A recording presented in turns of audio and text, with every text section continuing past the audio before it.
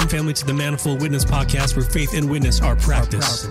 Here we seek to unify a community of believers through promoting a comprehensive discussion by extracting revelatory truth from the scriptures for yourself and others. And now your host, Oscar Lewis, and co-host, Alicia Lewis.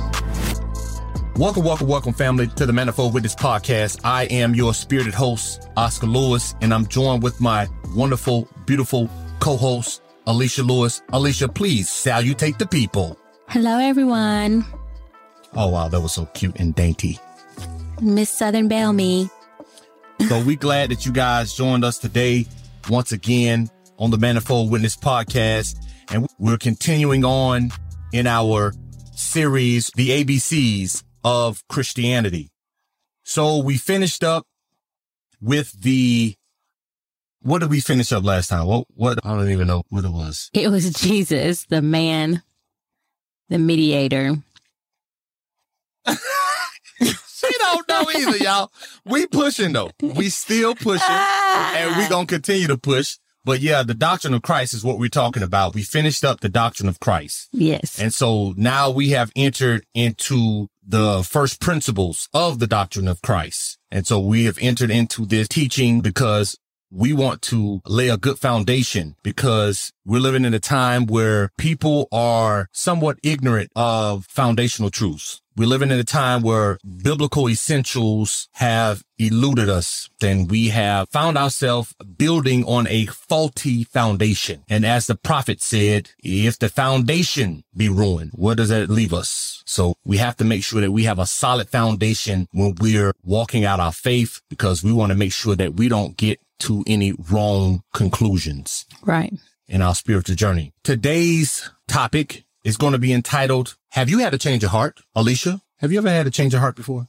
I have. Wow, that's awesome. Back in the late 90s, early 2000s, there was a popular dating game show entitled Change of Heart. You ever heard of that before, Alicia? Because you were born before The late 90s. Yeah. So I would imagine that you've heard this show before. For those of you who out there listening, if you need to date yourself, go ahead and do it, because this show was in the early 90s. No, late 90s. Rather, early 2000s. So the premise of this show involved dating couples who are matched up with other singles and then sent out on their respective dates. During the taping, they discuss their relationship, then their new dating experience. At the end of the show, the couples have to decide if they want to stay together or if they've had a change of hearts. Today, we're going to see, after all of God's efforts to rescue us, do we truly have a change of hearts? So first things first, we have to understand that there are 6 teachings listed in Hebrews chapter 6, verses 1 through 2. And this is going to be the premise of our lessons henceforth. They cover the basic applications of the doctrine of Christ to the believer's life. They are the foundation in which we have built our Christian faith upon. They represent the first principles of Bible teaching that the Apostle Paul considered the foundation of all Christian should know and be able to teach. So these teachings are not simply intellectual. They are universal applications of the doctrine of Christ in the believer's life and experience. They are how the believer becomes a doer of the word. Now, we know that the scripture tells us, I believe it's in the book of James, it says, don't only be a hearer of the word. And we talked about that in another episode. That means to audit something. That means if you're taking a class at a university, you can choose a class, and instead of getting graded for that class or receiving credit for that class, you audit it. You just go to listen to it without any intentions of actually proving that you have learned something. So the scripture tells us to be a doer of the word and not only a hearer. In other words, because of who Jesus is, these 6 teachings are a reality in the individual believer's life and in the word. As a result, Hebrews 6:1 reads like this. Therefore, leaving the principles of the doctrine of Christ, let us go on unto perfection, not laying again the foundation of repentance from dead works. Here we see the word principle. Now, we talked about this in other episodes. You remember that, Alicia? We talked about the Greek meaning of the word principle, which means first, beginning, or elementary.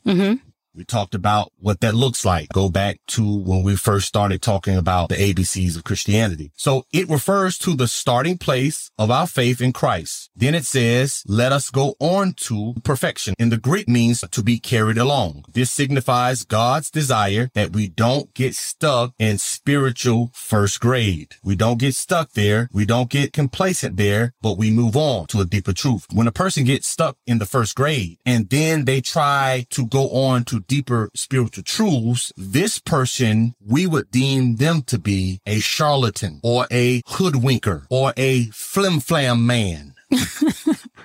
Or a deceiver. They don't even have the basics under wrap, but they want to go on and teach deeper truths in the things of God. A person who basically is a fraud. Did I say frog? No, I said fraud. Frog?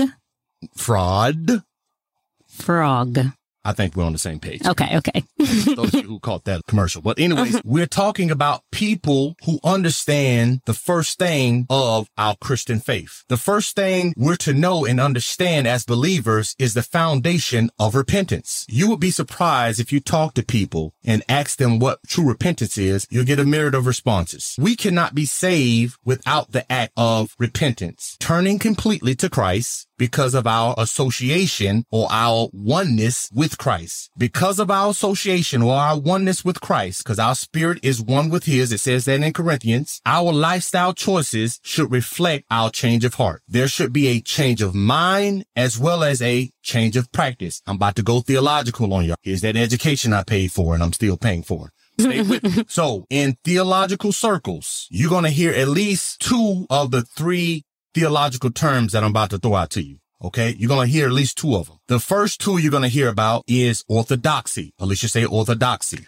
Orthodoxy. So orthodoxy is correct doctrine and teaching. Doctrine simply means teaching or instruction. So the content is right. Mm-hmm. That's what orthodoxy means. Now the next theological term is orthopraxy. Alicia, say orthopraxy. Orthopraxy. This is correct living. That means the lifestyle is right. So we have orthodoxy, which means the content is right. Orthopraxy, which means the lifestyle is right. Now, the third one is one that eludes some theological practitioners. And this one is orthopathy. Now, you probably won't hear that very often, but this is the one that I believe most people don't really consider as it relates to our life being changed. And orthopathy, or Alicia, say orthopathy. Orthopathy. It means right emotions and or affections. That means the feeling is right. Now, see, in doctrine and in teaching, the content is right. That means you can learn these different teachings and instructions as it relates to our Christian faith. You also can portray a life that seems good. But the last one is something that we have people still trying to navigate through. Why? Deuteronomy 6 verses 4 through 5 gives us a little insight on this. Hear, O Israel, the Lord our God, the Lord is one.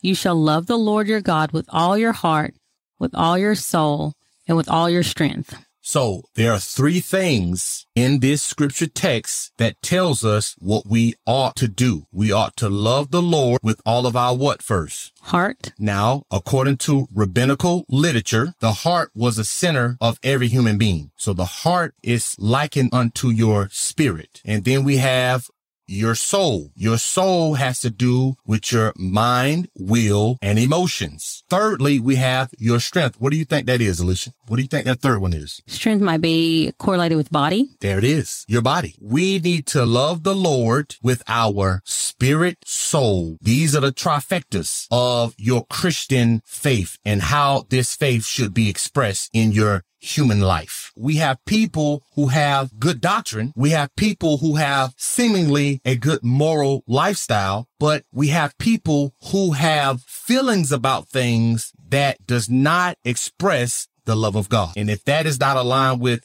what the word of God says, that means you don't love the Lord in that. People who struggle in their emotions, they're not loving the Lord with their soul. People who struggle in their spiritual walk, you're not loving the Lord with all of your heart? People who struggle in their physicality, are you showing that you really love the Lord in how you treat your body? We're talking about repentance now. That word repentance in the Greek is used 24 times in the New Testament, which means a change of mind, a complete conversion, a turn, change of behavior, or new course, a completely altered way of life. It implies a decision made from our will. This change of thinking and believing results in a change of behavior. In other words, the proof that genuine repentance has taken place is a marked change in one's lifestyle. Now, there is a quote that goes like this: watch your thoughts, they become your words. Watch your words, they become your actions. Watch your actions, they become your habits.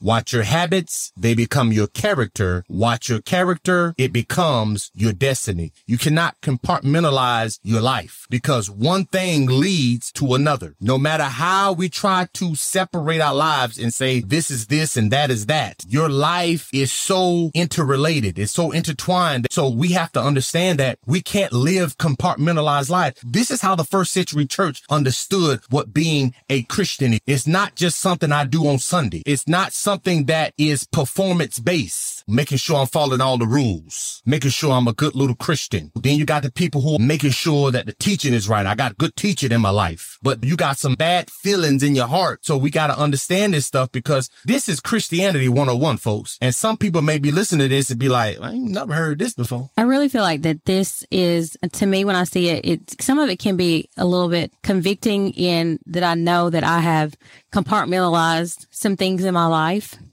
But then when I really truly look into the word, it becomes more and more beautiful that God had made it such to where that he is bringing everything together though in our lives. He's not pushing one area of our life as far as like teaching and following rules and doing things a certain way.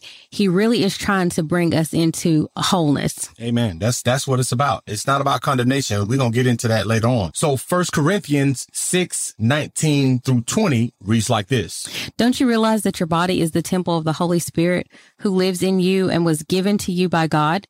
You do not belong to yourself, for God bought you with a high price. This type of repentance is uniquely for the Christian or the believer. This is Paul writing to the believers in the city of Corinth. Only Christians have the grace from God to turn from evil. A non-Christian or unbeliever may try and amend his ways, such as people who are going to rehabilitation programs and things of that nature. And these things are not bad in and of themselves, but these are more so behavior modifications. But until the blood of Christ is applied to their hearts, their sin nature will keep them in a fallen state. A man in pursuit of God is like a mouse in pursuit of a cat. It just doesn't come naturally. You cannot expect people who are non-Christian and unbelievers to act like Christians when they have a nature that will prevent them from even living a Christian lifestyle. So we cannot yell at the darkness and say, why are you so dark? And that's what we have sometimes in our pulpits. People talking about how dark the world is. The world is on par. They're doing what they're supposed to be doing. They're in darkness. Lighten up. Give it a break. You don't need a lot of revelation to see that this world is in darkness because the God of this world has blinded them. Blind means to gouge out one's eyes. We're talking about a person who has no eyes to see. All right. Mm-hmm. Jeremiah 17:9 puts it like this.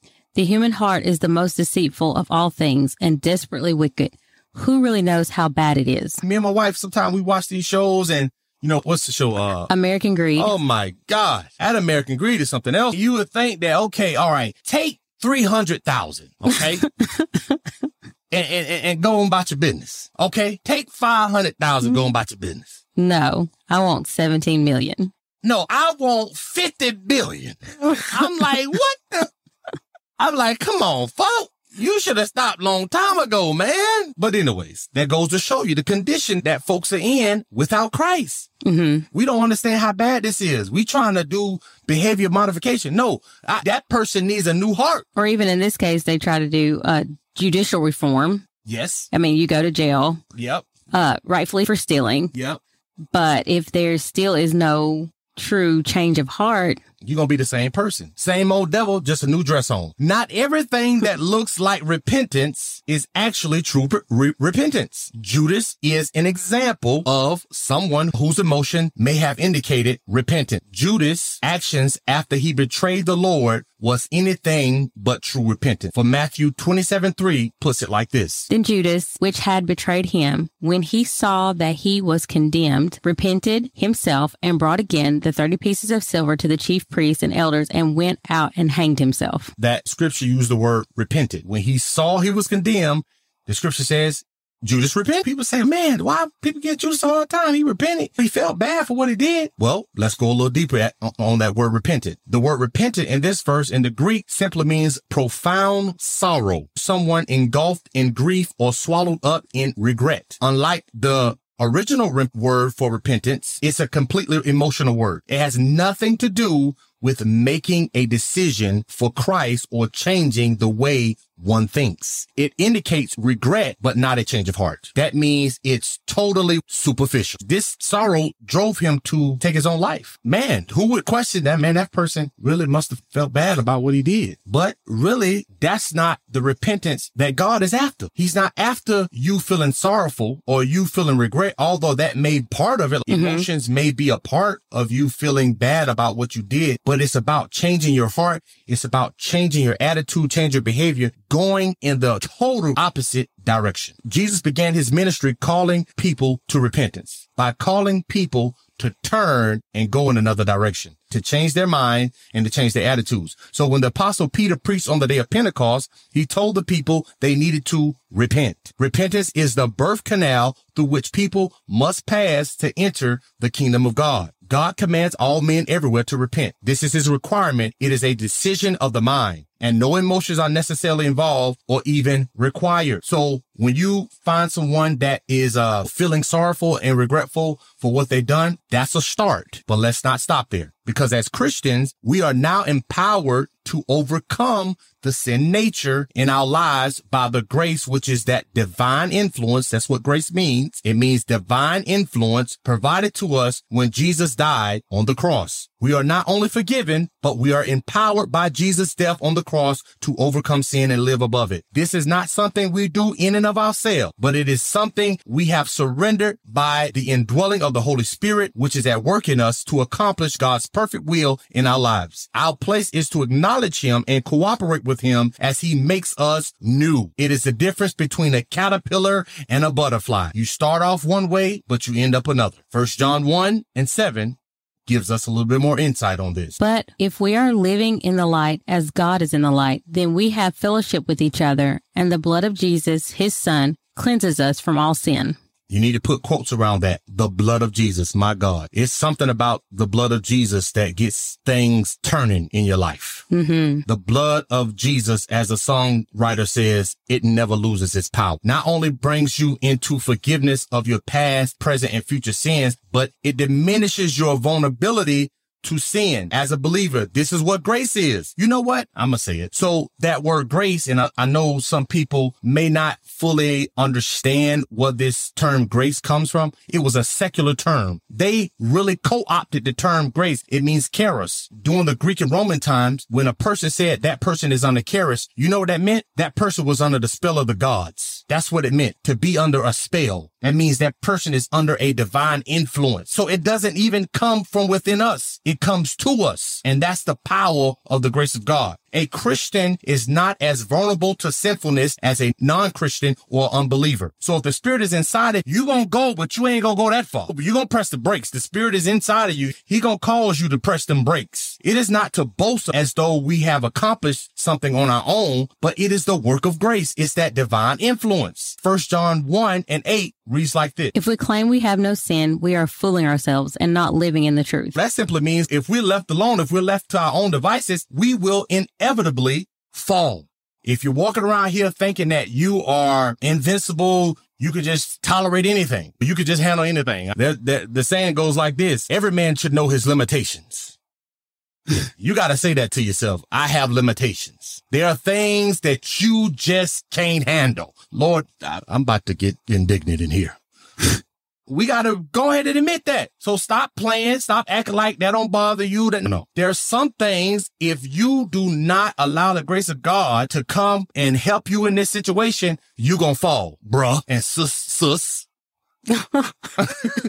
You're going to fall. The fact of the matter is that we who believe on the finished work of the cross are not left to ourselves. That's the difference between us and the unbeliever. The empowering presence of God within us offers us victory over all our shortcomings. And I could go into the weeds on that, but I'm not going, for the sake of the podcast, I'm not going to do it. But if you have accepted Jesus from the heart as your Lord and Savior, you are born of God. Being born of God, the seed of God is in you. The scriptures reveals this as the person of Jesus himself living in the heart of the believer. 1 Peter 1:23 says this. Having been born again, not of corruptible seed, but incorruptible, through the word of God, which lives and abides forever. See, this is a great mystery. The seed of God in usward who believe. That's a mystery. I don't care what type of theological education you got. It is still a mystery. We got to understand that there are things in God that I believe that we need to let remain a mystery. Stop trying to analyze everything. Stop trying to deconstruct everything. Just embrace this wonderful work of grace that God has bestowed upon us. This seed is a manifestation of God himself dwelling in our hearts. Think about that. Think about all the, and I'm going to use a modern day vernacular here, but think about all the jacked up stuff you did, even while professing being a Christian. Mm-hmm. God says his seed is still inside of you and you are a part of God. And you know what? That seed that's inside of you, that's a part of God. Peter calls it incorruptible. If you are born of God, that part of you is made free from the obligations of the Adamic nature to sin. In your spirit, folks, you are just like Jesus. That's why Paul says, walk in the spirit, because in the spirit is where your power is. Mm-hmm. In the spirit is where your overcoming is. In the spirit is where your victory is. That's where everything comes from, in your spirit. Why? Because your spirit and Jesus' spirit are one. Mm-hmm. Romans 5:19 says this. For as by one man's disobedience, many were made sinners, so also by one man's obedience, many will be made righteous. 1 John chapter 3, verse 6 says this. Anyone who abides in him will not sin. The word abide means to remain, continue, endure, not to depart, to remain as one. In short, if our hearts are fixed on Jesus and not looking right or left at the temptations of the world, sometimes we can be looking and trying to figure out what's going on around us. And then we find ourselves what? Sinking.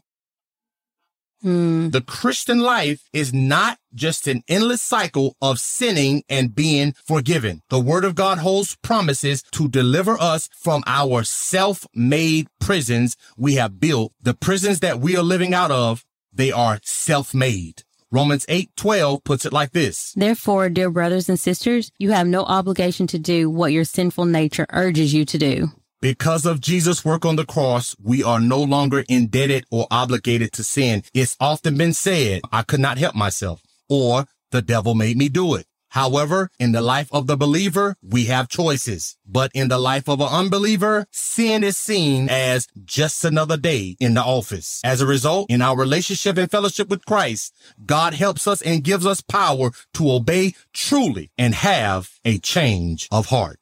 So share, and subscribe. And until we meet again, love, joy, and peace. Thank you for joining us today on Manifold Witness Podcast. We invite you to journey with us and subscribe to the show for the latest and the greatest. Until next time, love, joy, and peace.